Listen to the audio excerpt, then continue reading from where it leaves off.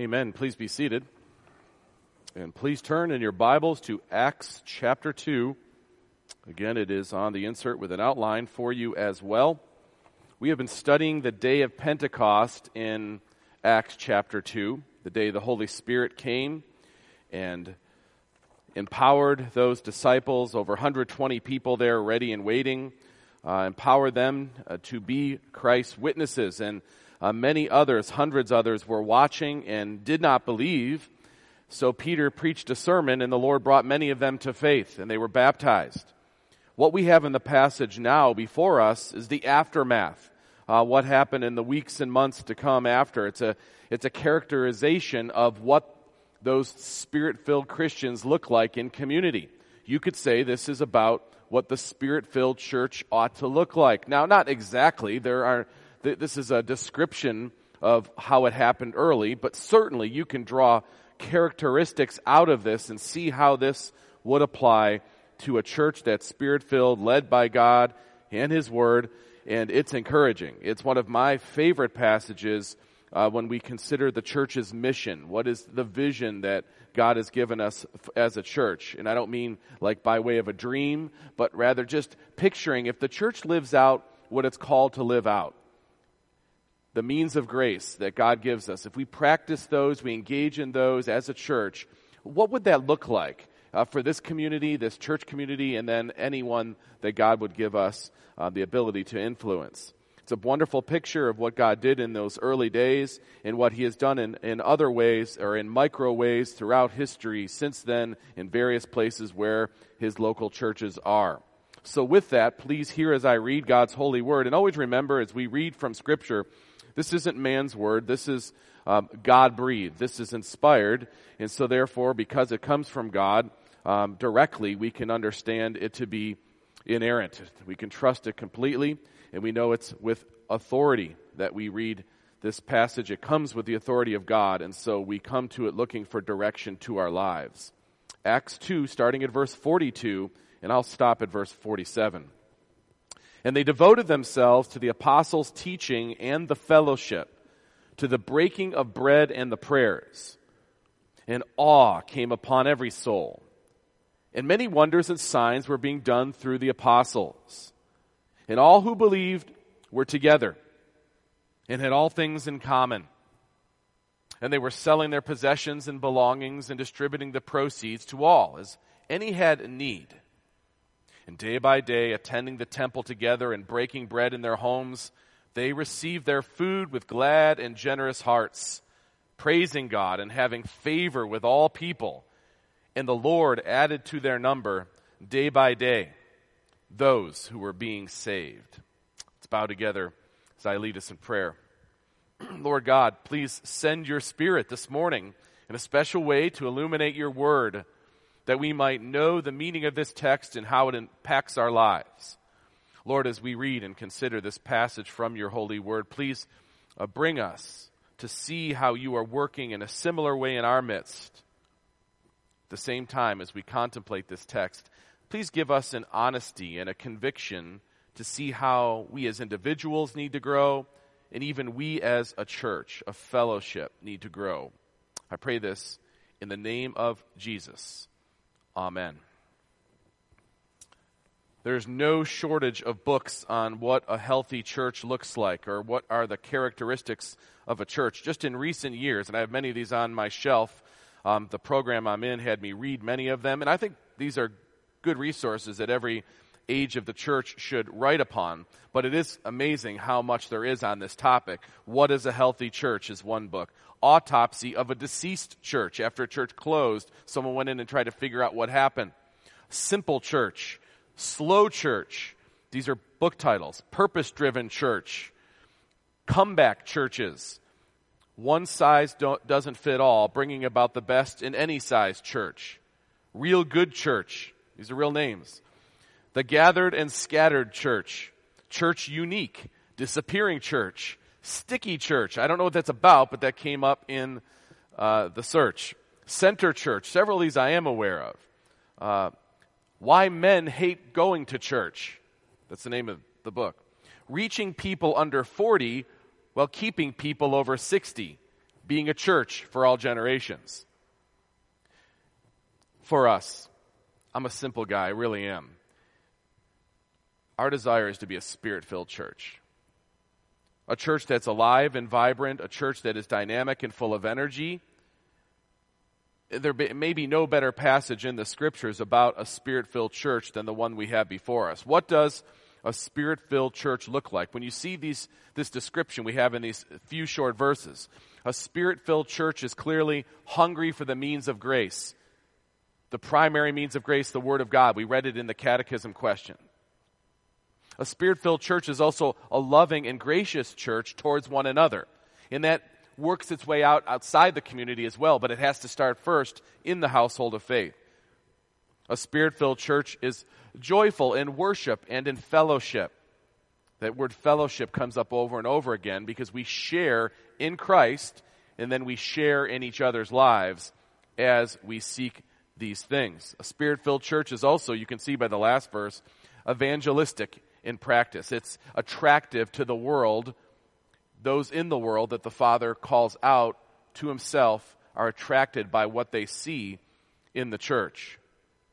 What does a Spirit-filled church look like? Let's walk through the passage together and see first that a Spirit-filled church is hungry for the means of grace. The means of grace that were listed in that catechism question taken from the Scriptures. Verse 42. And they devoted themselves to the apostles' teaching, that's one of them, and the fellowship, that's what unites it all, to the breaking of bread, that's a reference to the participation in the Lord's Supper, not just their fellowship in sharing hospitality, it's that as well, and the prayers.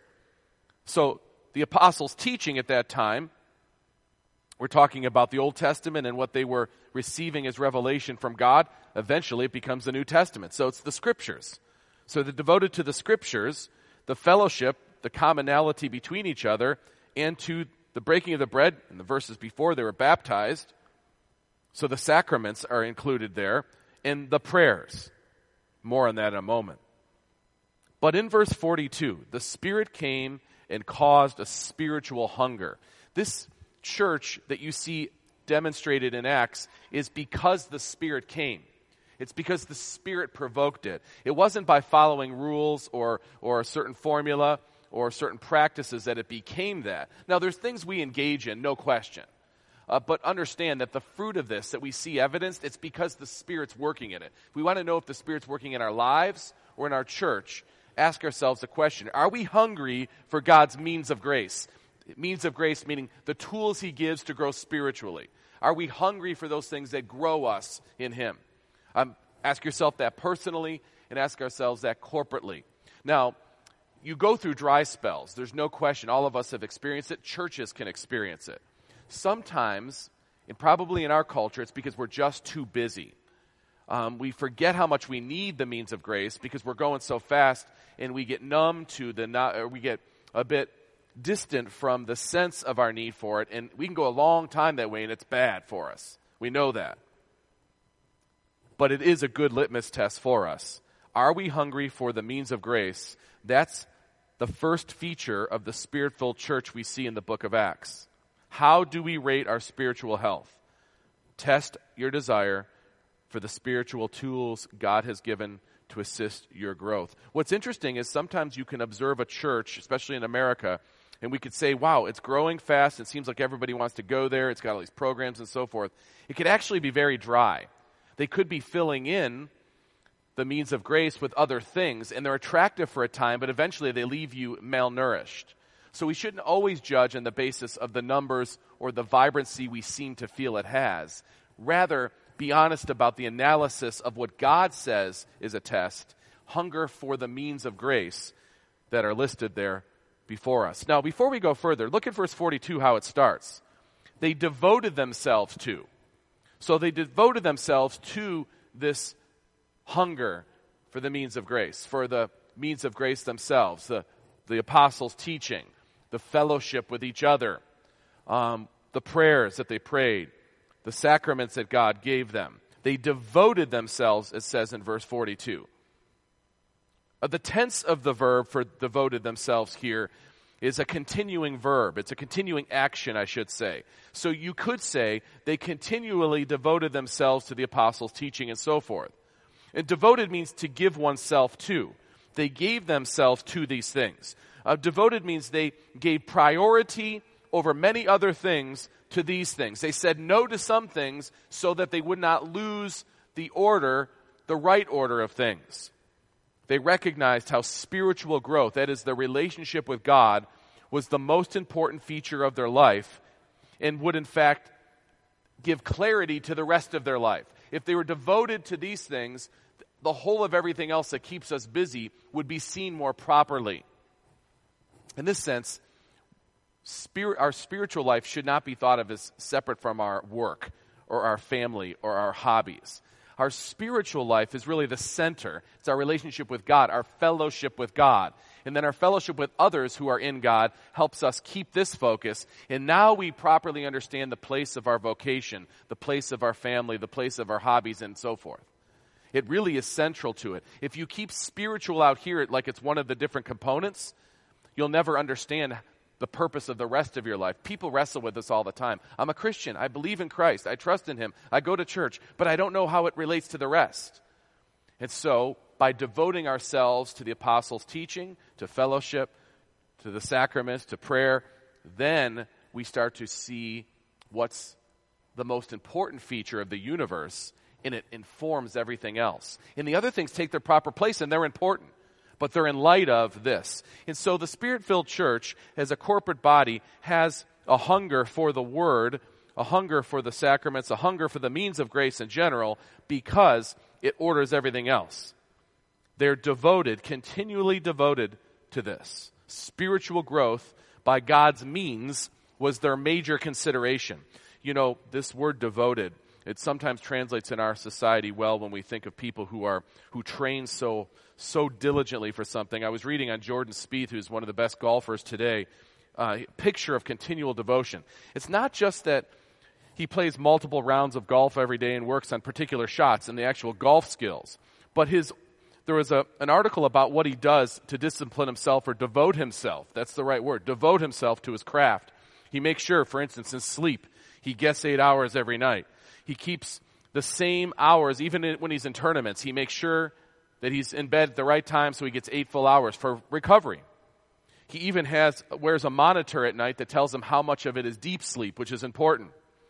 As far as general wellness, he has certain music that he likes to listen to get into a certain rhythm. The workout environment that he has is very careful. As far as how he drinks and keeps hydrated and so forth, these things are all part of it. His fitness, he does a circuit training in addition to what he does already on the golf course. He has a 30-minute warm-up every time. He won't hit a ball until he's warmed up. 30 minutes is a long time. We think, yeah, you have an extensive warm-up, but 30 minutes is a long time. He has activities that are listed down. His nutrition's interesting, too. He lists all the food he eats. That alone would make me not want to be devoted to his craft. But his craft, he eats granola, he eats almonds, he eats pecans, he eats organic honey, unsweetened coconut, virgin coconut oil, ground vanilla beans, cinnamon, and a little bit of sea salt he adds in there too. For dinner, it gets worse. Asparagus, broccoli, sweet potatoes. He's just supposed to be nutrient dense. He's so devoted to his craft that he's even crafted his whole lifestyle around it. And we can think of people like this. Maybe you're like this in some area of your life where you just got it all absolutely spelled. That's devoting oneself. Verse 42, they devoted themselves to the apostles' teaching and the fellowship of the breaking of bread and the prayers. Let's look at them separately very swiftly as some of them come up again in the text.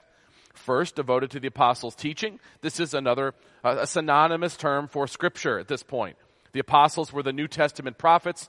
The Holy Spirit was working through them, and they were penning Scripture at this time. The Gospels and the epistles being written.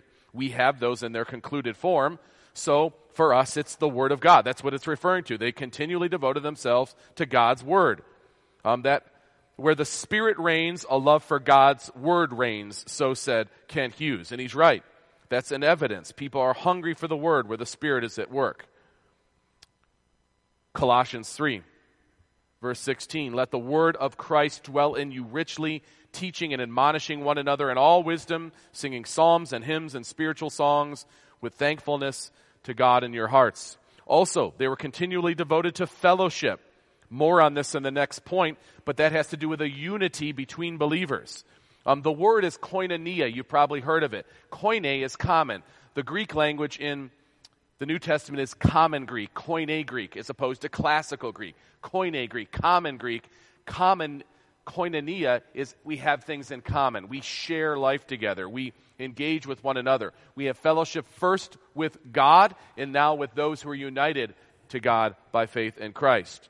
Also, they devoted themselves to the sacraments. I make this point on the breaking of bread statement because we already know that they were baptized into the church. And then there's this reference to the breaking of bread. And most scholars agree when it's used like this, yes, it does mean that they had hospitality, fellowship with one another, feast together. But it's understood from documents we have that at the end of these meals, they would reserve some of the elements to then practice the Lord's Supper. Remember, this isn't too far from when the Last Supper actually was, and so it's in their stark remembrance. They're together and they're fellowshipping, they're eating, and they pause and they participate in the Lord's Supper. It's part of the whole of their gathering. So the breaking of bread, the way it's listed here, indicates something more than just that they had meals together. It's that plus something more. They're devoted to this means of grace that God gave for remembrance of the heart of the gospel, Christ's death for us. And they were continually devoted to prayer. Simply, prayer means to go to God, to praise Him and ask Him for things. But it says the prayers. Did you notice that? The prayers. It's very likely there were repetitive formulas, prayer formulas, much like we'll repeat some of the same ones you've done before. They're still meaningful. You think of what they mean and what they say, and they repeat those. And in the early church, there were several of these, most likely incorporated into Scripture in places we don't even recognize now because they're part of the Bible. But the apostles taught those and said those, and the prayers could have been those kinds of recitations of portions of Scripture about who God is, praising God, could be psalms, any number of things. Prayer, the prayers, they're devoted to those things. There's a simplicity in this for us in the church. Whatever else we may be doing, how does it look like this? This hunger for the means of grace promotes something. Verse 43, we see it. An awe came upon every soul. Now, don't get this out of order because in the apostolic age, there were still being these miracles and wonders and signs. I'm not saying there aren't miracles done today. Surely they are. But the commonality of them in the apostolic age, in order to prove to people the apostles were prophets, they did these wonders and signs. But notice the order of verse 43. After verse 42 says what they're devoted to, awe came upon every soul. And many wonders and signs were being done. So their awe came from their study, from their fellowship, from their participation in the means of grace. They were in awe that God was present with them there. They were in awe that they were growing in their spiritual walk. That's what they were in awe. And then, in addition to this, many wonders and signs were being done through the apostles. We should be in awe with God doing spiritual work in any of us. That's a supernatural thing. We don't need wonders and signs. We have them on record for us, at least in Scripture. But just spiritual maturity alone should give all of us a sense of awe about what God can do and what He is doing. Their devotion to the means of God's grace became the foundation for everything else in their community life as a church and their effectiveness. It's a timeless principle and practice. When you hear me or other leaders in the church or members of the church say, Redeemer wants to be an ordinary means of grace church, what we mean, style aside, personality aside, we want to be about the means of grace, the word, prayer, the sacraments, the fellowship. We want to keep the main things because they're all about Christ, and this is the model for the church that's timeless, it's ageless, it transcends all cultures. That's what we ask God to give us, is His Spirit so that we could be that kind of a church. We all want to be those kind of people. Also, notice in verse 44 and 45, what else a Spirit-filled church is. It's loving and gracious towards one another. It starts to unpack this idea of fellowship. True Christian fellowship is a key catalyst for spiritual growth. In other words, you can't go into your closet and practice the means of grace. They're not given just for you as an individual. They're given to us as the church. And we as individuals have the Holy Spirit working in us and affecting us. But then in community, it's meant to make that even more effective for all of us as we live this life together in all the ways that we can. Verse 44, and all who believed were together and had all things in common. That word koine again. And they were selling their possessions and belongings and distributing the proceeds to all as any had need. Now, there's a unique feature that happens there that doesn't translate into the ages. This is descriptive of the church at this time. They're living in the Roman Empire. Most of them, these people here, all of them really, were Jewish proselytes to Christianity. So they're already on the outs for being Jews in Rome. Now they're Christians in Judaism, and they're really on the outs. People suffered early on, lost property, lost vocations. Many were dispersed from other places in Israel and even around the near world. And so they had need. And now they have Christ in common like this. They didn't think anything of giving to everybody as they had need. Keyword, as they had need. And they shared their stuff with each other. The church was so close in these early days. Now, to be clear, Acts is describing what the church was doing. It's not prescribing that in the whole for the church to follow, although it is true, as people have need, we are to come together and help with this. Now, it's not saying we don't offer, this is some kind of communism or collectivism. We know they had homes still. They still had their own possessions. Verse 46 says they broke bread in their homes. So they were still owning things. James Boyce says it well. The early Christians shared their possessions, not because they were communists or socialists, not because they were forced to share their things, but for a far better reason. They shared their goods because they were generous. And they were generous because they had learned generosity from God himself, the ultimate in generosity, giving his own son. That sets the pace for our willingness to be generous with each other, especially as we have everything in common in Christ. And then therefore, as needs arise, we can help bolster one another. The point is the people were so close that they thought nothing of sharing their stuff with other believers. That's the beautiful picture we have of a Spirit-filled church. The times were such that these Christians who suffered would need the support of others, and there wasn't any hesitation to take care of one another. The unity as believers was too important to allow people to go hungry in their midst or to fall into deep anxiety because they didn't know how to take care of themselves or their families. Spirit-filled church is loving and gracious towards one another. We see this most when times of need arise. How does the church respond? I remember coming to this church 21 years ago, and in that first year I was here, the first summer I was here in 1997, the church we had maybe 80 people, and I remember sitting in the sanctuary. There was a family who had fallen into hard times and could not make their house payment. They were behind by a couple months. They're pretty new to the church, and no one wants to, especially in our area, no one wants to admit that kind of thing, even though people do struggle with financially all the time, all over, no matter what it may look like on the outside in the community we live in. And they were really struggling. We only had a couple deacons at that time, and we didn't know what to do exactly because our budget was super tight. I remember in those days there was a few times where the treasurer said, hold your check a couple days later, and that's no joke. And we were just a young, small, startup church, just bought the first 10 acres.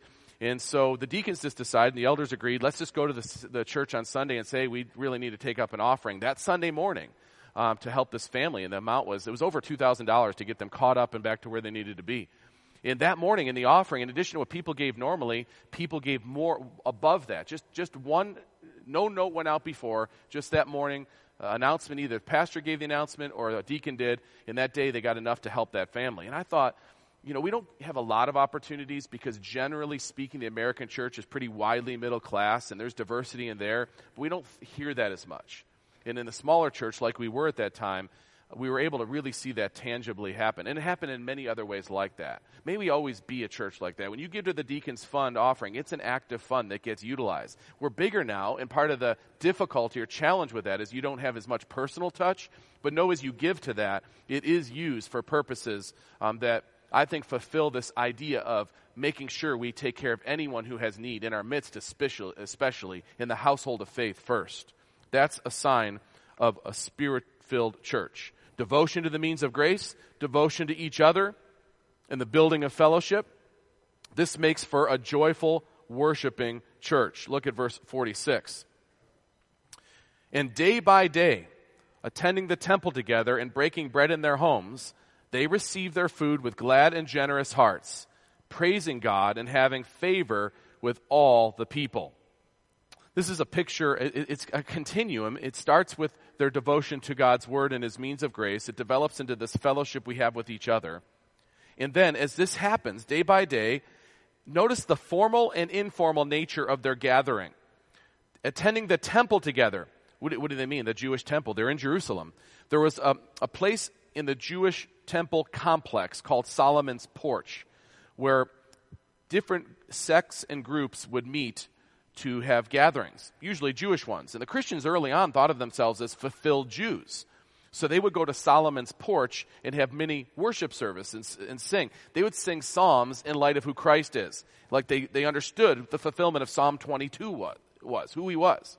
And so they'd meet together formally at Solomon's Porch near the temple, but they would also do so in homes, attending the temple together and breaking bread in their homes. So they were looking for opportunity to gather for worship. They did it in formal ways and informal ways, at the temple and in their homes. And there's a joy that fills their heart because of their knowledge of Christ and the gospel and their union with each other now. They receive their food with glad and generous hearts. There's just a thankfulness to God for what he has provided, the fellowship that he has given them. Praising and having favor with all the people. Praising God and having favor with all the people. So an outflow of a spirit-filled church is the proclamation of praise unto God. It's the giving credit where it really is due. It's saying out loud, God has given all this. It's the ability to just let everyone know it's not about anything we've done. This is all about God's grace. What a beautiful picture of what the Spirit produces for us here, and I hope we recognize it even in our own lives. Modern application, when you think of how this applies to what a church would look like today. Again, you have to be careful about looking at the outside and saying, well, you're not joyful or vibrant or energized if your style doesn't look a certain way. Outward signs are not always the best mechanism for determining the truth of inward reality. When we sing hymns, or when we pray prayers, when we join with one another and we interact with one another, what's on our lips? What are we fulfilled by? Is it God's honor and his glory? Does that give us joy? That'll look various ways. But it should be deep-seated. It should be something that the church really senses and wants to tell other people in our worship and in our lives. We want to give credit where it is due because we want people to love God too and have that same relationship. Life is such a rat race when we're trying to get credit for ourselves all the time. It's really about self-worship most of the time. And it's a relief when we realize that is not what life's about, because we were not created to be worshiped. We were created to be worshipers. And so a Spirit-filled church is joyful in worship and fellowship, because it's almost like we human beings are redeemed and released to do the thing we were supposed to do before the fall, which is to worship God, to give him praise. And so when the gospel comes and people are converted, people come to Christ, they believe on him, they then can realize, because of that generosity, who God is now, and we can give him all the praise. And now all of a sudden, it actually feels good. It feels good because we're doing what we're supposed to do by design, and we're joyous in our worship and in our fellowship. We don't just come here to sit alone and concentrate on our own. We come to join other people. We do joint prayers and readings so we can all hear our voices be one unto God, and that gives us strength. That builds us up. That gives us a certain sense of stability in a waffling world, in a world that's got the wind blowing every way. To come in this time, especially on the Lord's Day, and just get together, be strengthened in him, stand together, say the things that we know are true, confess our sins because we know we're sinners, and proclaim the gospel message as we hear the words of assurance come, hear it preached, hear it sung, see it in the sacraments. This is that joyful worship and fellowship only believers in Christ could know. I think it's John Stott who said that this word fellowship, in this sense, was invented at Pentecost. It was the first time there was a real joint fellowship across all sorts of lines in commonality with Christ. that then brought a unity that's really inexplicable. At least to the world. They can't figure out what it is. I would say one important challenge for us is when we live apart like we do in the modern world in suburbia. We don't have the church in the neighborhood you just walk to, maybe like some of you knew growing up. Some live close enough to walk, but you know what I mean. Find ways, all of us have to find ways to get closer together, whether it be your home fellowship group, that word fellowship is on purpose, being at church activities so we can have these connect points with each other. You know, social media gets a bad rap, and I get it. It's a way to be in balance for sure. But on the other hand, it's here to stay, and it's contributed in many ways to connecting people more. And the more connected we are, the more united we are in our worship and fellowship. That should not be a replacement, by the way, for the other things I mentioned. But it can accent, it can help. Because when we're closer as a community, when we are more joined together in our lives, more aware of what's happening, when we jointly learn the Word, we can stay clear about the gospel and its application to the things of our life. We can hold each other accountable more to what should be that center of our life. The early church experienced this, obviously. Pragmatically, it was smaller at that time and a closer location. But this is still the way the epistles describe the church's unity together in closeness. But notice something else in the second part of verse 47, which kind of puts a capstone on what the early church looked like as they experienced the filling of the Spirit in those early days. Verse 47, praising God and having favor with all the people. This last phrase, though, notice what happens as a result. This is what comes from this. And the Lord added to their number day by day those who were being saved. The whole of this episode we're reading of was prompted by what? By the sermon of Peter about the person of Christ and his work.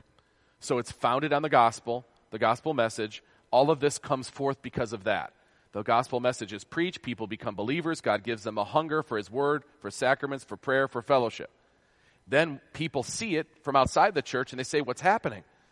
What's going on here? And they're appreciating what they see, and they say, well, we're in Christ. Christ is the Lord. He has laid his life down for us. He has paid for our sins with his death on the cross, and we believe in him, and we have fellowship in each other, and his word tells us how we should live in light of it. And his sacraments remind us of that sacrifice so we don't get off and stuck on works again, that we get back to Christ again, keeps us focused there, and then we get together so we can remind each other of these things and hold each other accountable to these things. And people say, that's something I don't have. The world doesn't have. And as God calls people to himself, he commonly does so by the church's witness in this way. And just by showing that fruit that I mentioned, we have evangelistic opportunity to proclaim that gospel and draw people in. Yes, we send mission teams, but we also work at being a church in love with the means of grace, and watch how God gives us opportunity for proclamation of the gospel. And as it says, the Lord added to their number day by day those who were being saved. This has to be a beautiful thing for the disciples who are becoming apostles. Remember that before Jesus went to the cross, in John 17, he offered this prayer. I do not ask for these only, but also for those who will believe in me through their word, Jesus prays. He says, I'm not just praying about the disciples or the apostles now, but also for those who would believe based on their word, the apostles' word. That's us. So he's praying for us. He says, I do not ask for these only, but for those also who believe in me through their word, that they all be one. Just as you, Father, are in me and I in you, and they also may be in us, so that the world may believe that you have sent me. Did you hear that? The reason for the unity of the church that Jesus prays for is so that the world will believe that God sent Christ. Jesus goes on in the prayer, the glory that you have given me, I have given to them, that they may be one even as we are one, I in them and you in me, and they may be perfectly one. And then he repeats it a second time, so there's no mistake. The reason why he gives this unity to the church, Jesus gives this unity to the church, so that the world may know that you sent me and love them even as you love me. The proclamation of Christ and his work, that's evangelism, that's proclaiming it.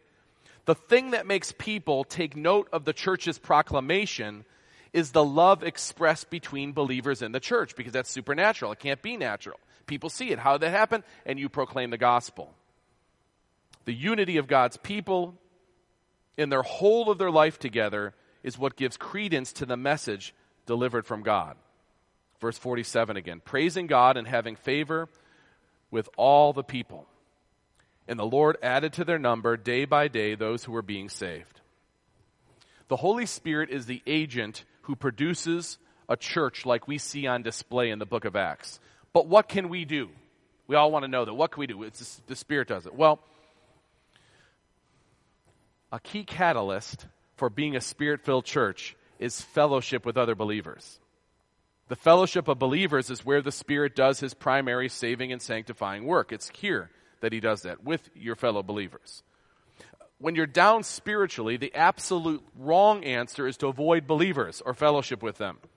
In 1 John 1:3, that which we have seen and heard we proclaim also to you, so that you too have fellowship with us.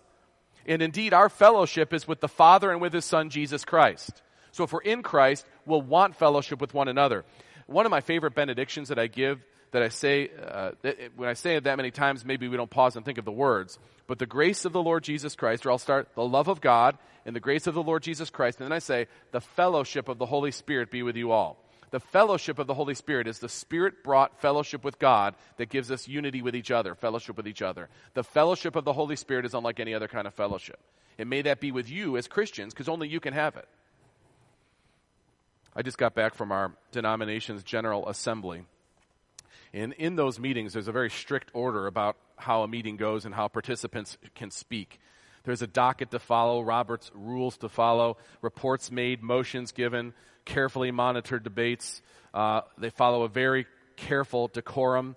Amendments are sometimes offered to motions, substitute motions proposed, votes taken, lots of them. The moniker of Presbyterian governance and polity is to do all things decently and in order. And that's how those meetings look. When an individual elder wants to stand up and make a statement to the rest of the assembly that's not on the docket, and it doesn't seem to fit a particular action being taken, he may rise and ask for a point of personal privilege. It could get allowed, sometimes it's not, and then he just says whatever he wants to say. That happens from time to time. So it's kind of at that point, or it's that kind of point I would like to raise at this point, a point of pastoral privilege with you all in light of this sermon. I've been here 21 years, as I mentioned. I've been the senior pastor for 17 of those years. And for this point of personal privilege, after these 21 years of observation, I've never been more convinced for your need to be intentionally engaged in the means of grace. You got to be at church. You cannot expect to grow if you don't come to church. Now, I know you're at church, but not all the time. And I don't care about our numbers. I don't care about the offering number. I just care that you be under the means of grace, because you cannot grow without them. And if you think just an hour and a half Sunday morning will do it, it won't. And if whatever you're doing Sunday night or Wednesday or whatever is more important than that, then go do it. But be honest about your spiritual dryness. It's not God's fault. It's probably yours. Now, I'm not saying there aren't issues that come into your life that dry you up. I get that. Guess what the answer is, though? Not staying home. It's frustrating pastorally because we love you so much. We would lay our life down for you, but to get that phone call about this dryness and you're never at church. You're never under the means of grace. You're not in fellowship. You don't have any other friend to call. Why? Is that my fault? No. It's because you didn't do anything to get into that relationship. God doesn't say, pastors, get your people involved so they will follow the means. No. This descriptor is for us, the people of God. We all have to engage in it, and we can't expect it to go well if we don't. If you come to the church, this church or any church, and you like something about the style, this is great. They actually sing hymns. Wow, this is and if you don't make friendships, in 6 months you'll go to another church. We could be more friendly, but we all could be more devoted. End of point of personal privilege. The mission of Redeemer, I hope you see in the back of your hymnal, captures. The mission of Redeemer is to mature as a community of Christians. Community of Christians, there's your fellowship in Christ, who love to worship their God. That's the worship component of this. Study his word and proclaim his gospel to the world. It's a simple mission, and we believe that if we stick to this, we think it's biblical, that God will grant great fruit to this church, but also to the members of this church, that each of us would grow in God's grace. And maybe down the years, the youngest of us says, what a great church that the Lord filled with his Spirit. And I hope it's still that way when they're old. Let's close in prayer. Oh Lord, these verses describe a wonderfully Spirit-filled church, a church that loved your word and loved each other. I pray that for our church family, that we would experience these same things. Give us devotion to you and to your means of grace. Give us love for one another. Lord, in the midst of our busy and active lives, please give us devotion to cultivating our relationship with you and with others. Help us not to lose sight of what is most important. And day by day, attending the temple together, breaking bread in their homes, they receive their food with glad and generous hearts, praising God and having favor with all the people. And the Lord added to their number day by day those who are being saved. May this be said of us, O Lord. I pray this in Jesus' name. Amen.